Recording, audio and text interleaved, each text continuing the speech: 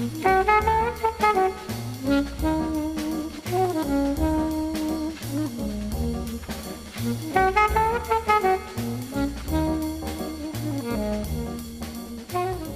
to Foreman and Wolf on Food and Wine. I'm Tony Foreman. And Chef Cindy Wolf. And Cindy, the weather is cooling off. It's so exciting. I know you're excited about that. I love it. And you were just communing with elk and... I was communing?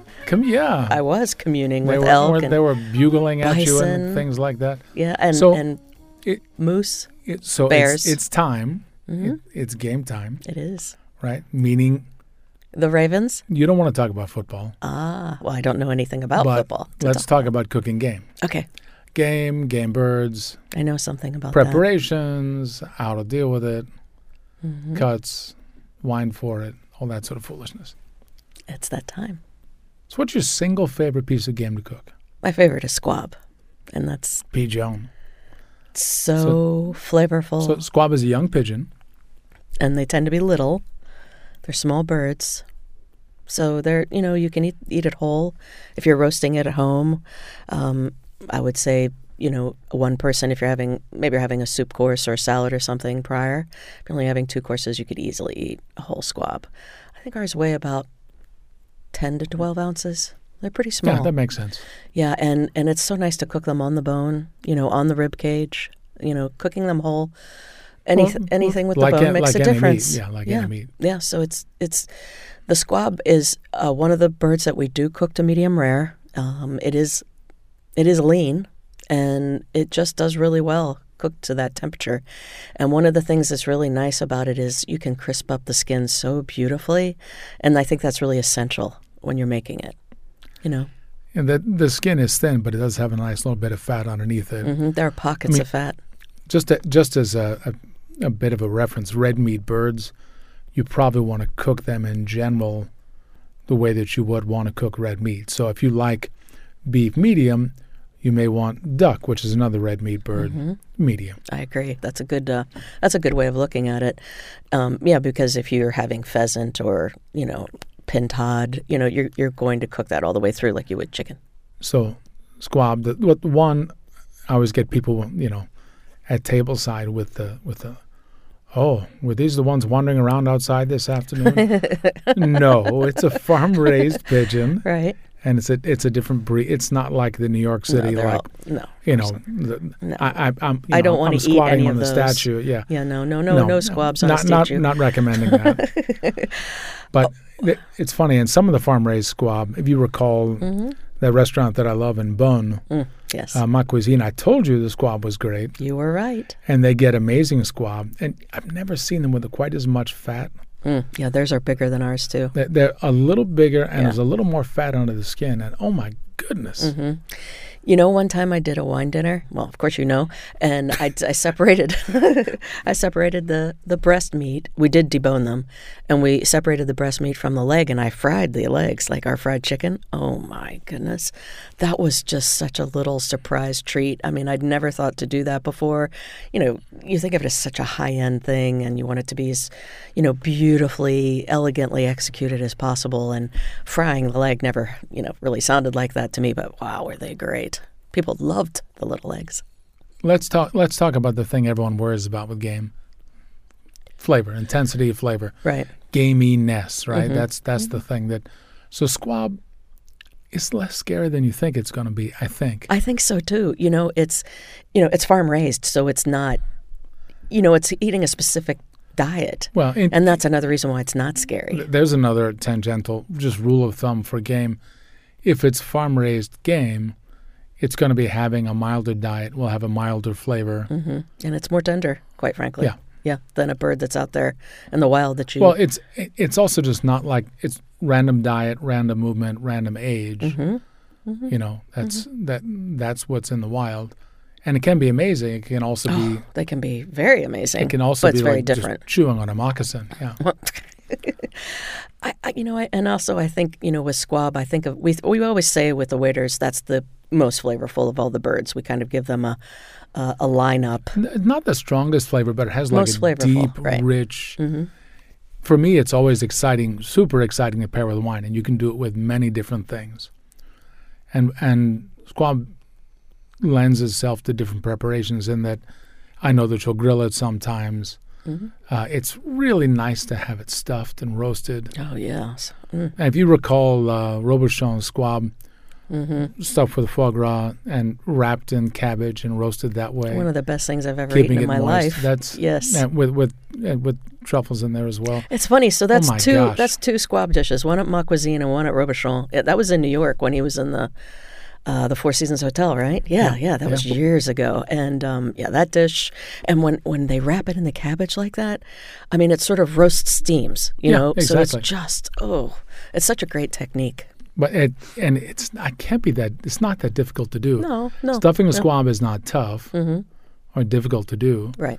And wrapping, and like you season it, you wrap it, right. you roast it. I mean, and you're tying it with, you're basically enclosing it with. Did you say that had bacon on the outside? Am I imagining that?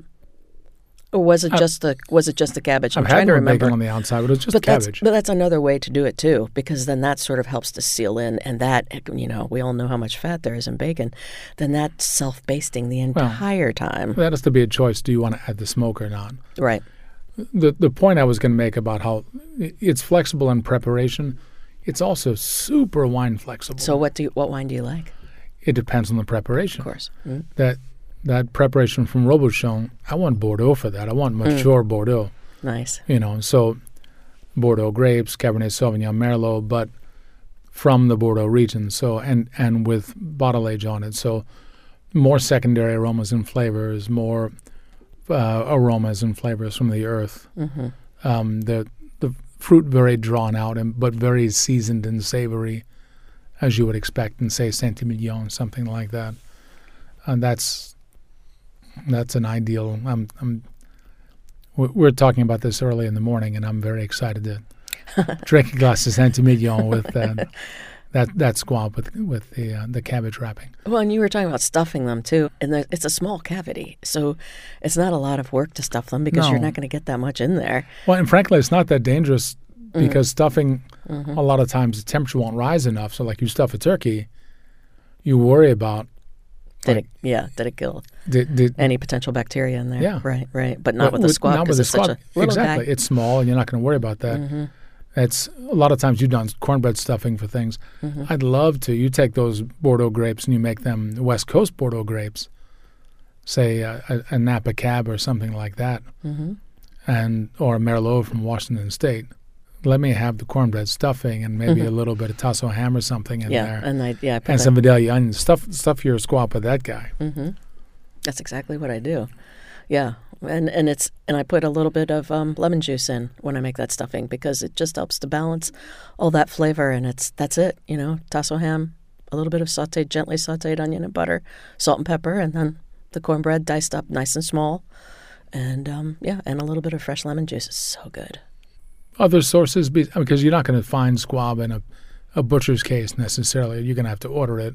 There are a couple of butchers around here that will get them for you because they buy from the same people. One of them I know for sure buys from the same people I do, which is D'Artagnan. And you can buy directly online from D'Artagnan. When you're buying squab, you get whole birds typically. Yes. Some people are freaked out to get you mean bird head to on? cook with head on, feet on? With the head, guts? with the feet. You can get them from them without that, too. So, actually, my head-on birds come from a different purveyor, not from D'Artagnan. The ones from D'Artagnan are headless and feetless. Can we talk about the other very happy to cook and consume small bird that people don't always consider? I just don't think it's that difficult to cook a squab correctly. No, it's not. Even if it's just doing it in a steel pan at home, that's got to be the easiest way. That's a perfect pan, a steel pan. But quail. Yeah, and even quicker. They same techniques. They take all of about 6-7 minutes to roast. What, about half the size, 2/3 of the size? I'd say 2/3 the size. Yeah. They're little, and you could eat. That's why they say a brace of quail. You can eat 2 of those pretty easily. Yeah. They're tiny. They're good. The meat is so sweet and beautiful, and quail are so. Oh, I love frankly, quail. Cute. I mean, like I have a little cup of rondo. Mm-hmm. Yeah, I can put a dozen quail in there. Oh, that's nice. Yeah. Oh, perfect. Quail, porcinis, shallots. A little red wine, a little stock. I hope we get some. Just let it roast. Just Yeah. let it roast. That's beautiful. I hope we get And some just baste it. fettuccinis. Yeah. Well, and that pan, you make such a great deglazing with a pan like that, especially with all those birds in there. Deglaze it with a little bit of red wine, and if you have a game bird stock, I often will fortify my chicken and veal stock with the bones from squab if we, because we do often get the head and feet on, so we do take that off for the guests. And then we brown that and put that in with our stock. And if we often get in a couple of different things, we'll get quail and squab in at the same time. So we actually get a decent amount of bones. And I'll even throw, while it's not a game bird, I'll even throw my rabbit bones in there too. And that just makes such a beautiful stock. Or broth for soup. Yeah, I mean, I think that even just, it's funny, when you get quail and you clip all those wings, you accumulate enough of those wings, Yeah. Well, yeah, if you buy make it really beautiful little consomme. Right. We make like 24 or buy like 24 at a time, but, you may not be doing that at home. But that quail you don't want to eat medium rare. You want that to be, medium well. Yeah. It's It's got to go a little further. right. Just don't The texture is not as nice. right. Just don't take it to well done. I mean, if you take a squab to well done, you're not going to like it at all. That's when you're going to say, "Ooh, That's this is gamey." Too strong and gamey. Right. It will destroy it, basically. Yeah, with a quail, it's not going to have a nice texture until that. Like if you cook it solid medium and it rests up a little bit, that's about right. But yeah, the medium well is about as far as you can go. One of the southern preparations for a quail is country ham and grapes. And I always love that whole combination, add some red grapes, seedless red grapes to the pan, let them burst in there, produces a little bit of juice, deglaze with a red wine, add a little stock. Oh, it makes It's great funny, sauce. with squab and quail, the one thing I think differently, I always want earthy, savory garnishes and flavors with the dish with squab. Yeah, yes. I like fruity garnishes. Oh, for sure. Like many people do with a lot of game, but with quail, and it might be because you to get a nice texture, you have to cook it a little bit longer. It may actually end up having a slightly stronger flavor than the squab may, and it's nice to have the counterpoint. Wine-wise, you use very different things. That's what I was, curious what you... I mean, quail, you can go anywhere from like Alsace, that's nice. like Pinot Gris, something that's a little bit off dry, big smoky apple pie flavors. That can be marvelous. Like very pretty Nebbiolo from northern Piemonte. There are a lot of different things. You don't need quite the muscle.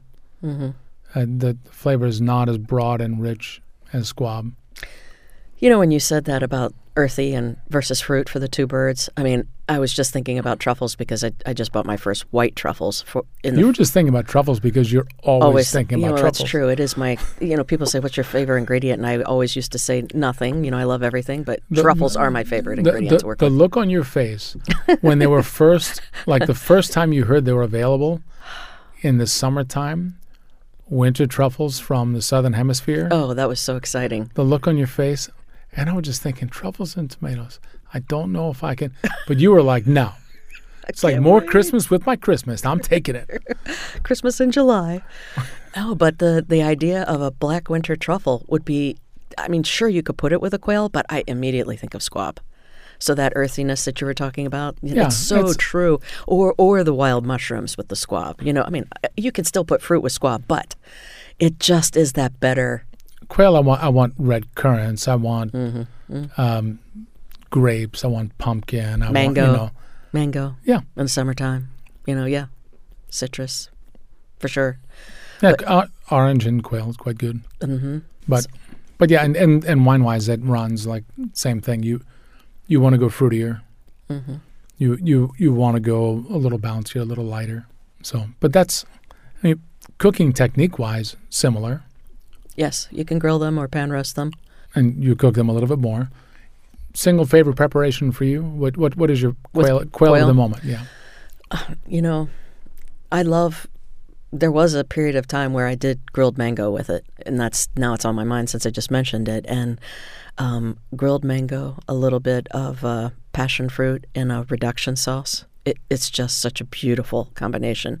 But really, truly, one of my favorite all time is pecan stuffing that I make as well. The cornbread is great, but the pecan, it's a different. I use panko to make that, and it just all the juice that may come out of the bird as it's resting and everything, and it just it doesn't compete with the bird at all. The onion, the celery, nice amount of it's sautéed very gently in butter with salt and pepper, and then add toasted pecans that are broken up and the panko. And I for quail, I would put a little bit of stock in the stuffing as well. And go heavy, a little, not heavy, like overdo it, but a little bit more pepper than you might just think is a normal amount of pepper. And it's perfect. It's perfect for the quail. And then, like right now we're doing haricot vert beignets, which, that's one of my other favorite things that I talk about all the time. But I like crispy food. That's what it comes down to. I will never forget reading Michel Richard from California, from France, obviously originally. He always sold from himself DC. as Captain Crunch. Yeah, in the early days of his career. Yeah, and I'll never forget reading that article about him. And he started off as a pastry chef, so it makes sense that he likes, crunchy Crispy, food. crunchy, right, yeah. right. And so that resonated with me many, many years ago when I read that article about him, because I'm like, me too. So I just love things that are crispy, which is why I like fried food. And it's not that I like fried food. It's that I like crispy food. You like fried food because you're a human. And we humans don't all admit it, but we all like fried food. Sure. And if it's done really well, there is, Jean-Louis Paladin was a master at frying food. One of the greatest chefs that's ever lived. And he would make calamari that you would cry when you ate it. It was so good. I'll never forget his calamari fried. Perfection. This is definitely off subject, but the quality of when calamari is fresh and good, and it's just little fried rings, is magical and light. Absolutely. And it can be just one of the more hideous. Yeah. When it's turned into rubber bands bitter, instead crunchy rubber bands. Yeah. Right. Yeah, it's horrifying. No thanks. But anyway, all right. With that terrible image, we're going to take a break, and we're going to move on to larger game, four-legged game. Oh, all right. When we come back on Foreman and Wolf on Food and Wine on WIPR.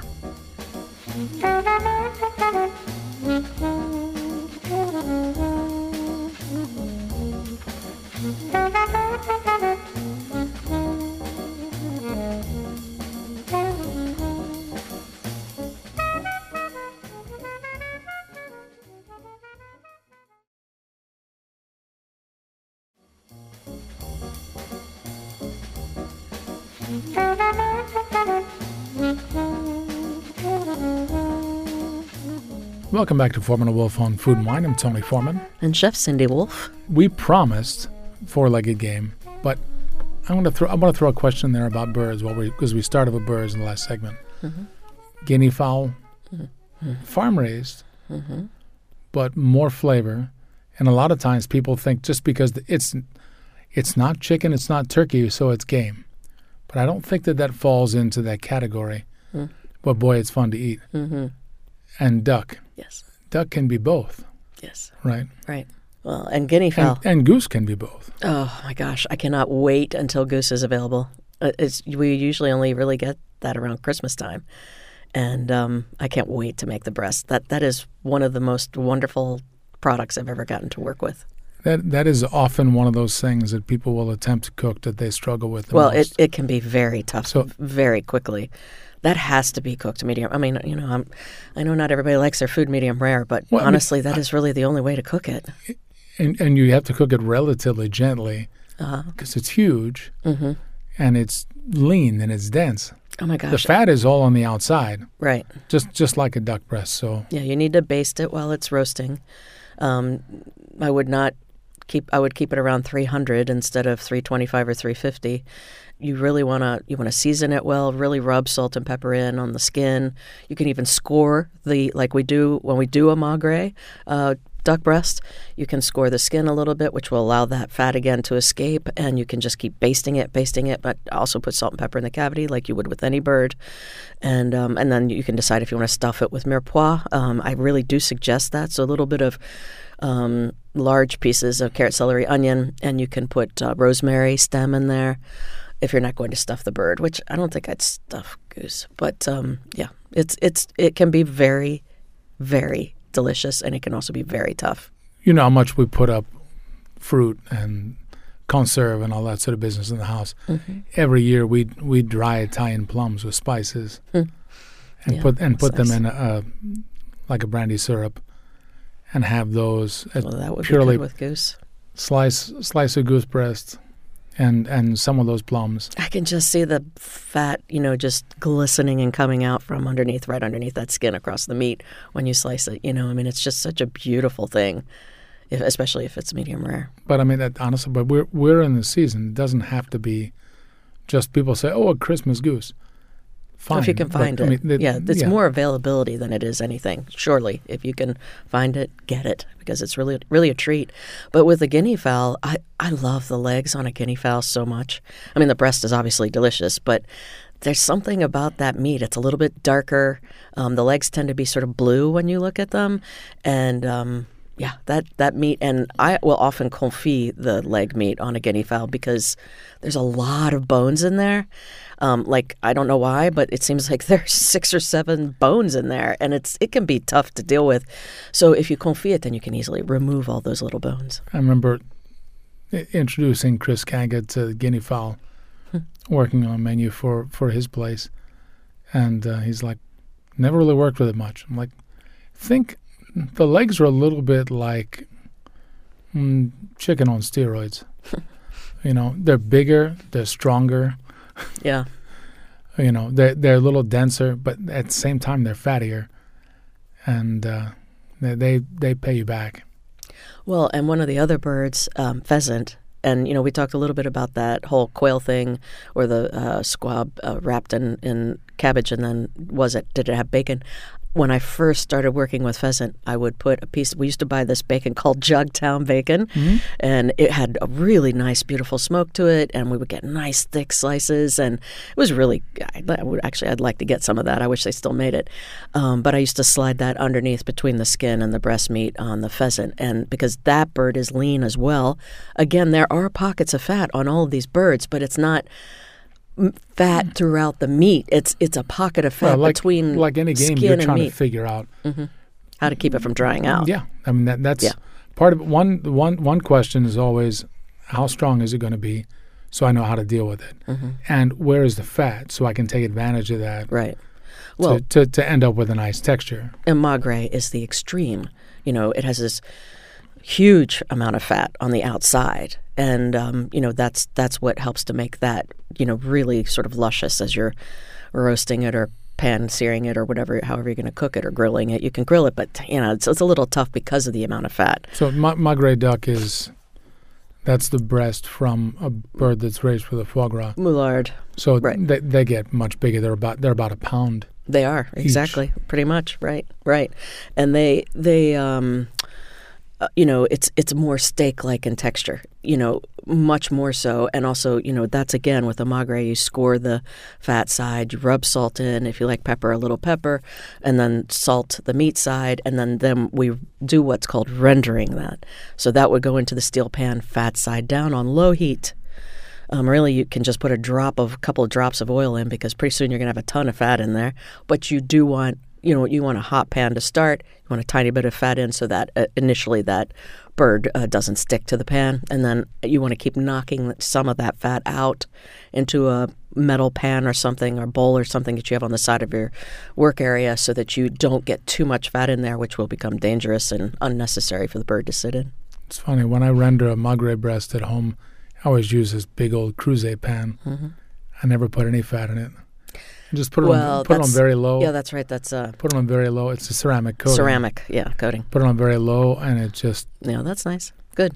Yeah, that gives me a really beautiful result. Yeah, and you want it to be sort of golden. Aim for a golden, chestnutty brown. You don't want to get too dark, and you do want it to reduce in fat. You don't want to get rid of all the fat, though.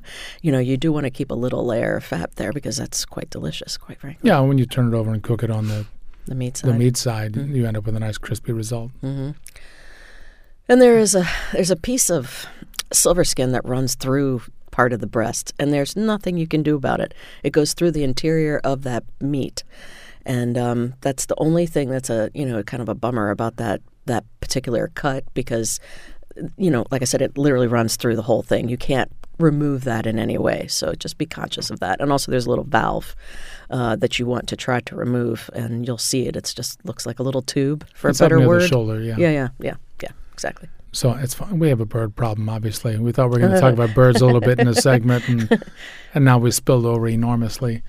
One last on birds. Pheasants. So pheasants is the trickiest by far. Mm-hmm. Farm-raised pheasant, maybe a little bit more fat, but only so much. Right. Wild pheasant, no. No, yeah, it's lean. Right. Big favorite all time, pheasant with green olives for me. And you get pheasant from the Loire in France. And I remember going to a couple of different restaurants, Jean Bardet, and having pheasant. And I had pheasant the first time in Le Doyen in Paris, the famous three-star. Yeah. Probably 15, 16 years ago. And they warned me.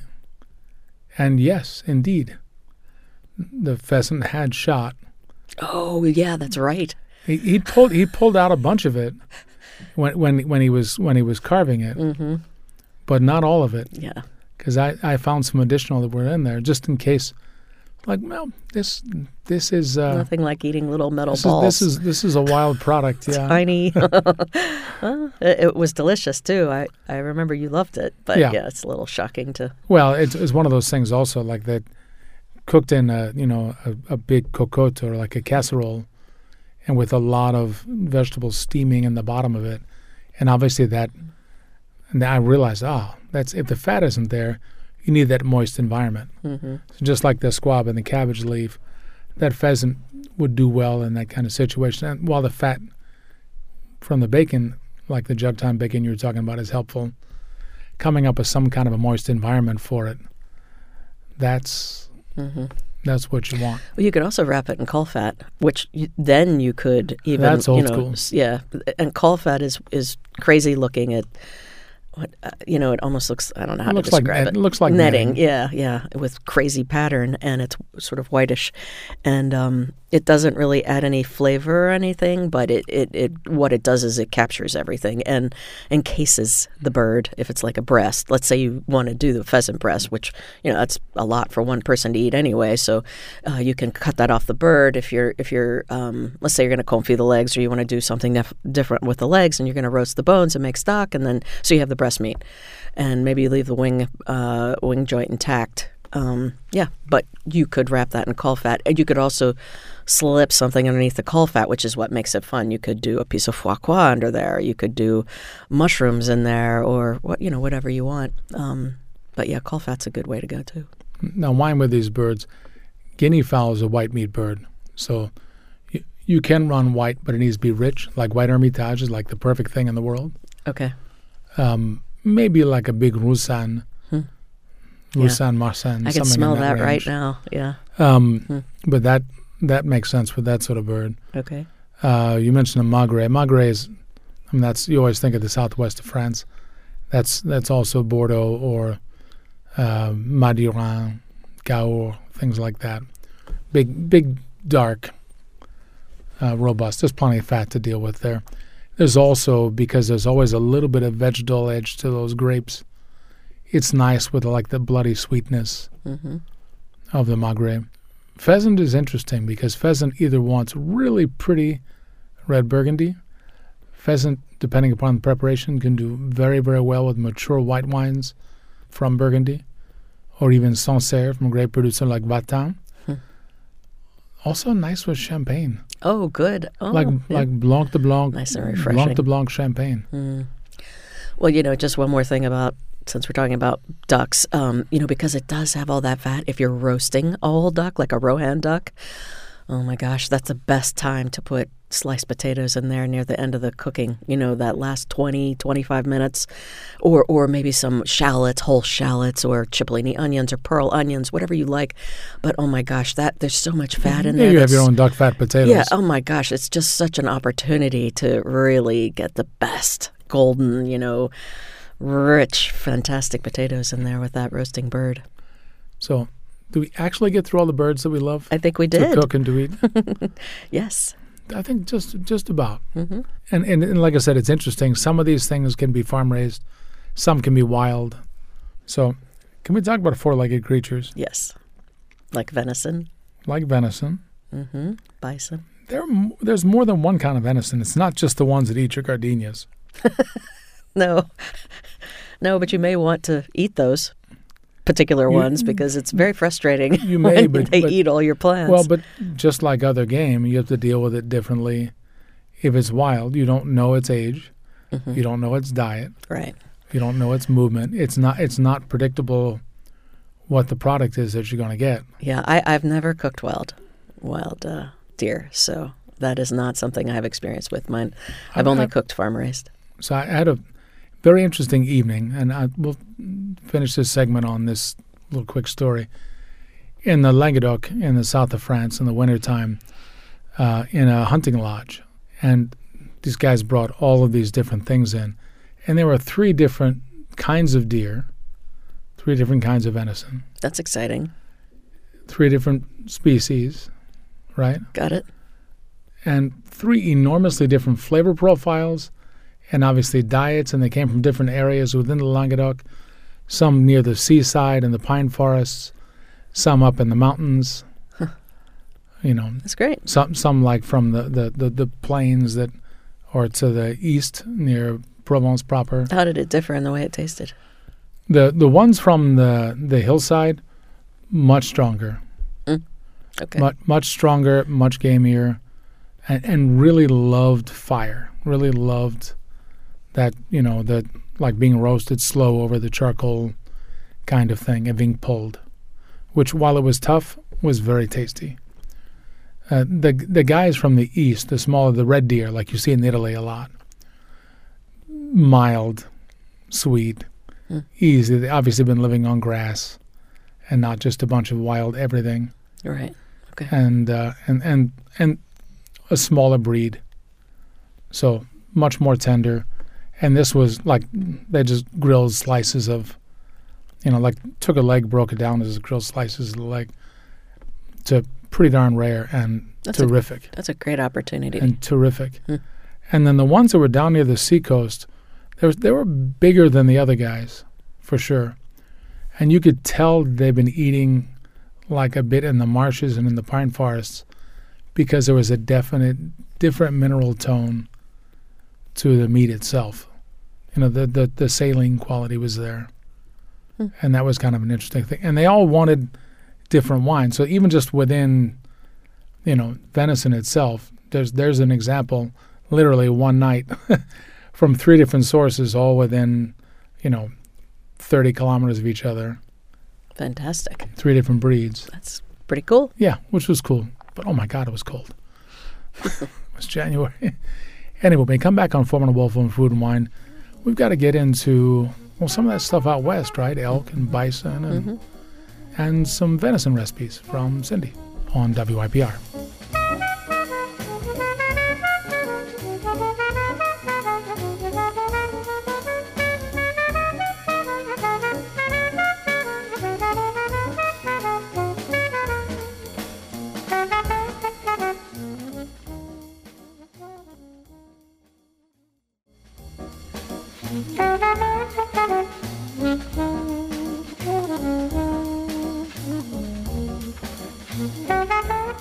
Welcome back to Foreman and Wolf on Food and Wine. I'm Tony Foreman. And Chef Cindy Wolf. And it's all about game today. We spent a bunch of time on birds. We love birds. Yes. And we started with venison, and I promised, without asking you... a whole bunch of recipes? No, but at least 1 or 2 venison recipes for listeners that you're excited about. I really like fruit with venison. So, pears. Let's say pears. So let's say pears poached in port red wine, and I don't think I would do any sort of spices, which I often do for like birds, like cinnamon stick, star anise, clove. So what cut of venison? I like to buy the loin or the leg because you can get a boneless leg that's actually a lot of really beautiful meat, and you can make really nice medallions out of it. But the loin is super easy.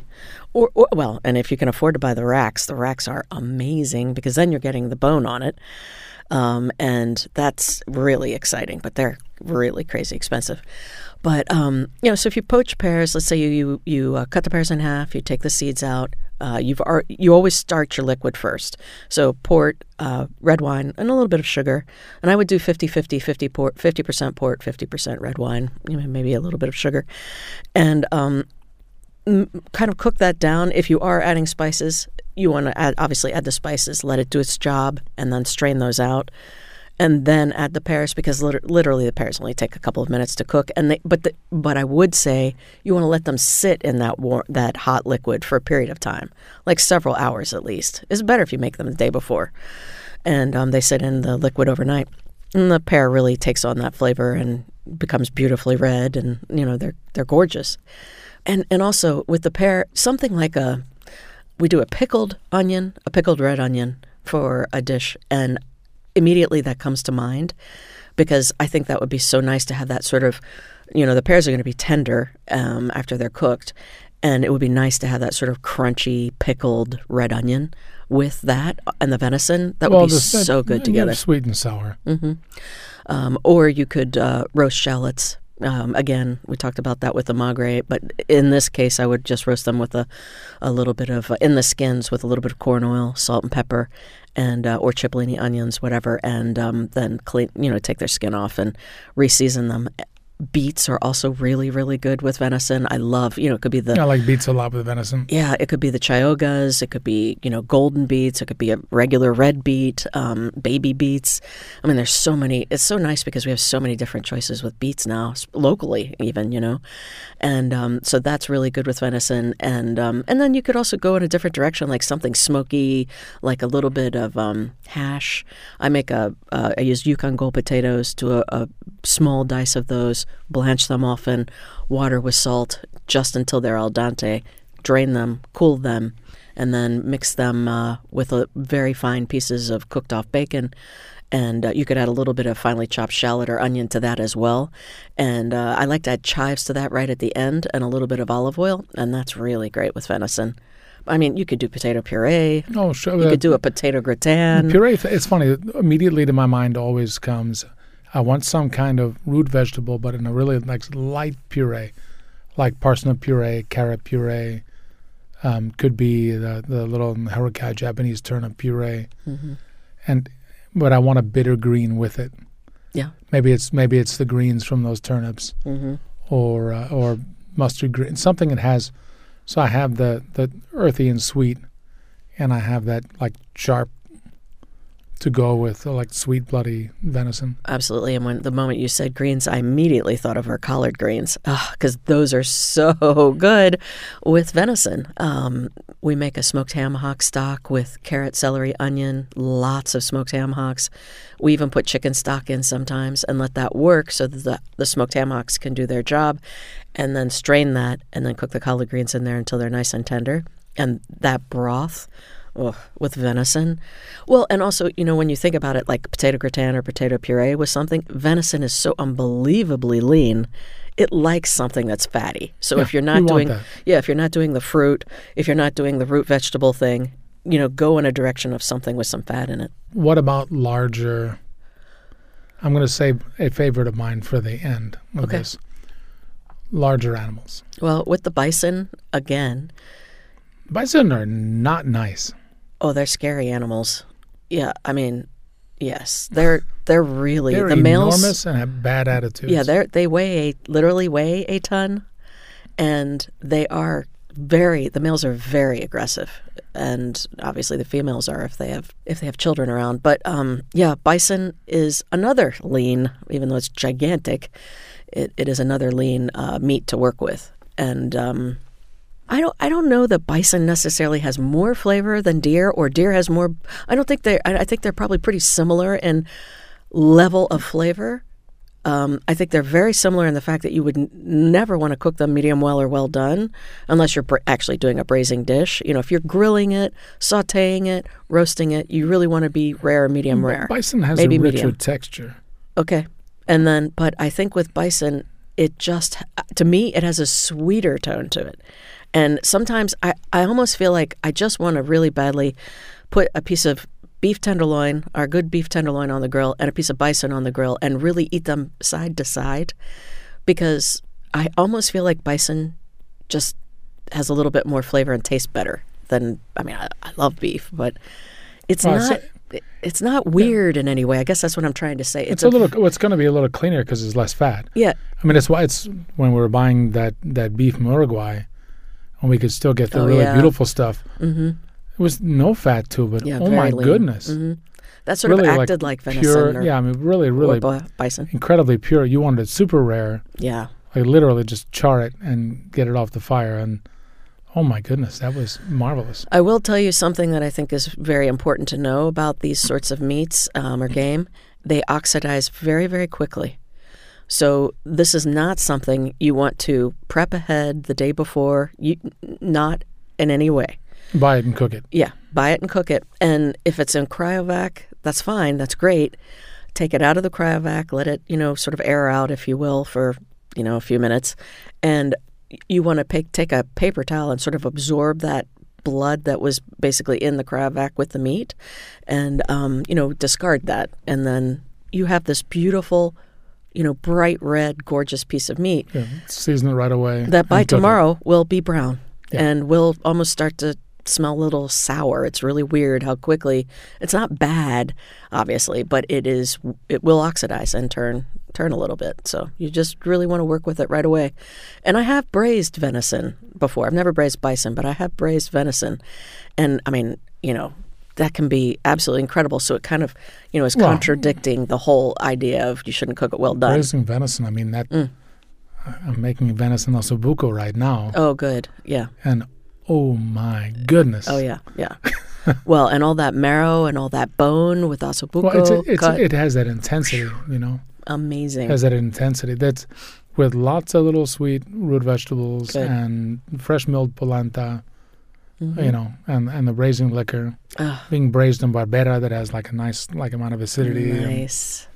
Yeah, and that would some love juniper. I was just going to say, I know how much you love juniper. That's funny. Yeah. Oh my God, that would juniper, love your juniper. Juniper, coriander seed. Yep. Yeah. Predictable for me. Black pepper. That's funny. Okay, good. Yeah, I mean, that's such a great spice mix for that. And, that is really something that wants wine, right? I mean, like that dish just wants wine, like nothing else. Ossobuco, yeah. It wants a Barolo, or especially a Barolo, but maybe Barbaresco too, with some bottle age. You need 15, 20 years at least. All of the spices, all the secondary aromas, the sort of like dying tea roses, the anise, the tar, the dried red fruits that have real layers to them. How expensive was it? Was it really expensive? I haven't bought venison ossobuco in years. Not crazy. That's good. Okay. I mean, you can get a similar, like just to do a brasato, like the one I did last Christmas with veal, with the beans and the tomato and everything. You can do a brasato with the shoulder. It's just a long cook. Oh, that's definitely more cost effective. It's a long cook, and it's definitely like a much better heat it the next day. Yes. Cook it, leave it in the liquid overnight, eat it the next day. Put 1 million onion products in with it. Okay, yeah. Because they really want the sweetness. It's crazy the difference it makes. I have a wine question for you. So with something like the venison or the bison, so last night I had a friend came, two of my friends came in for dinner, and they were celebrating a birthday, and they're very, very important to me. And we opened a bottle from my cellar, Ridge Santa Cruz from 2002. So it's a 20-year-old bottle of wine. First of all, how long do you think a wine like that? Because, I mean, I swear, it almost felt new to me. Like, of course, it was interesting and complex, but I'm like, I think this wine would last another 20 years, 30 years. I don't know. Well, but I mean, Ridge, especially in that time with Paul Draper still making the wines, was a very, very good producer. That's the old, like, home ranch bottling they don't even make anymore. It's like 50-50 Cab Merlot. Montebello is their famous, like, super long aging, really top flight Cabernet Sauvignon that has a little Merlot in it. This is one that's meant to be consumed quicker. 02 is a great vintage. It was amazing. There are a lot of vintages since then that would not still be alive. Okay, all right.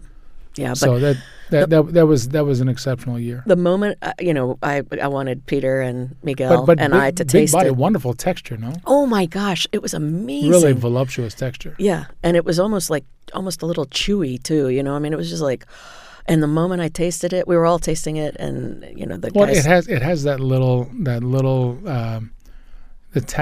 vegetable like dried herb thing is there with the tannins. That like sweet meat, like duck. That's immediately what I thought of when I tasted it. I'm like, oh, I can't believe we don't have magre tonight. But we did have quail. And so I was thankful that we had the bird on the menu because I'm like, oh, I just want a big, beautiful slice of magre with this ridge wine, which was very special. I'm so glad, they got to, that I got to taste it and they got to consume it. All right. So what's your game that you want to talk about? Wild boar. Oh, yes. Sanglier. Cinghiale. Yeah. Cinghiale, exactly. And it's funny, you get to Italy and they're everywhere. They're scary. There are pests. They're scary too. First night in Italy, first wine trip I ever went on, I'm in Puglia. Oh gosh. And Roberto, Roberto's house. Yes. And Roberto's house, way out in the country. I mean, it's pitch black, like moon over the vineyards, and it's cold and the wind is howling, and outside the window, and Patrick and Harney and I we're sharing that's a room. hilarious. And we'd had some wine, and everyone's pretty sleepy. Of course. And outside the window, it's totally silent. And you hear them digging in the garden and just tearing, they're just gone for hours, just tearing things to pieces. Oh my. 5 o'clock in the morning, Roberto goes out. I was going to say, did Roberto in his go out and shoot him pajamas the and next start day? to shoot. So, but there's so many. I mean, they don't want them there. They're very different from pork. Of course, they're pigs, but they live very rough. Yeah. They're very skinny. They're very fast. Do not be surprised. They're right up on you quickly if you run into them. And they have those tusks. They do. Yeah, they're scary. They're not over friendly, but they are tasty. They make great salami. I love. So I mean, with that kind of boar, you have pieces you braise, you have pieces that you make into sausage, you have pieces that you grind. You can honestly make really pretty fun burgers, and chili and that kind of thing. Mm-hmm. And you get a few primal cuts, not too much. Yeah. But the all-time achievement, you want to learn to make your own salami, get some cinghiale. Yeah. Or frankly, murder one. Sanglier is the French word, right? Yeah. Okay. Yes, that's what you said at the beginning. Yeah, it's such a great flavor. Yeah. Intensity, there's a sweetness. Yeah. Anyway, that's all we got time for. Now I need to go out and start shooting wild pigs. If you want to listen to this or any one of our other podcasts, go to the WIPR website, WIPR.org. Look for the Foreman Wolf page, and there is a menu with all of the episodes in the past. If you want to correspond with us via email, it's foremanwolf@WIPR.org. If you want to follow Chef Cindy Wolf on social media, you can follow me on Facebook, Twitter, or Instagram as Chef Wolf. My Instagram is The Real Tony Foreman. And thanks so much for listening. Happy Sunday.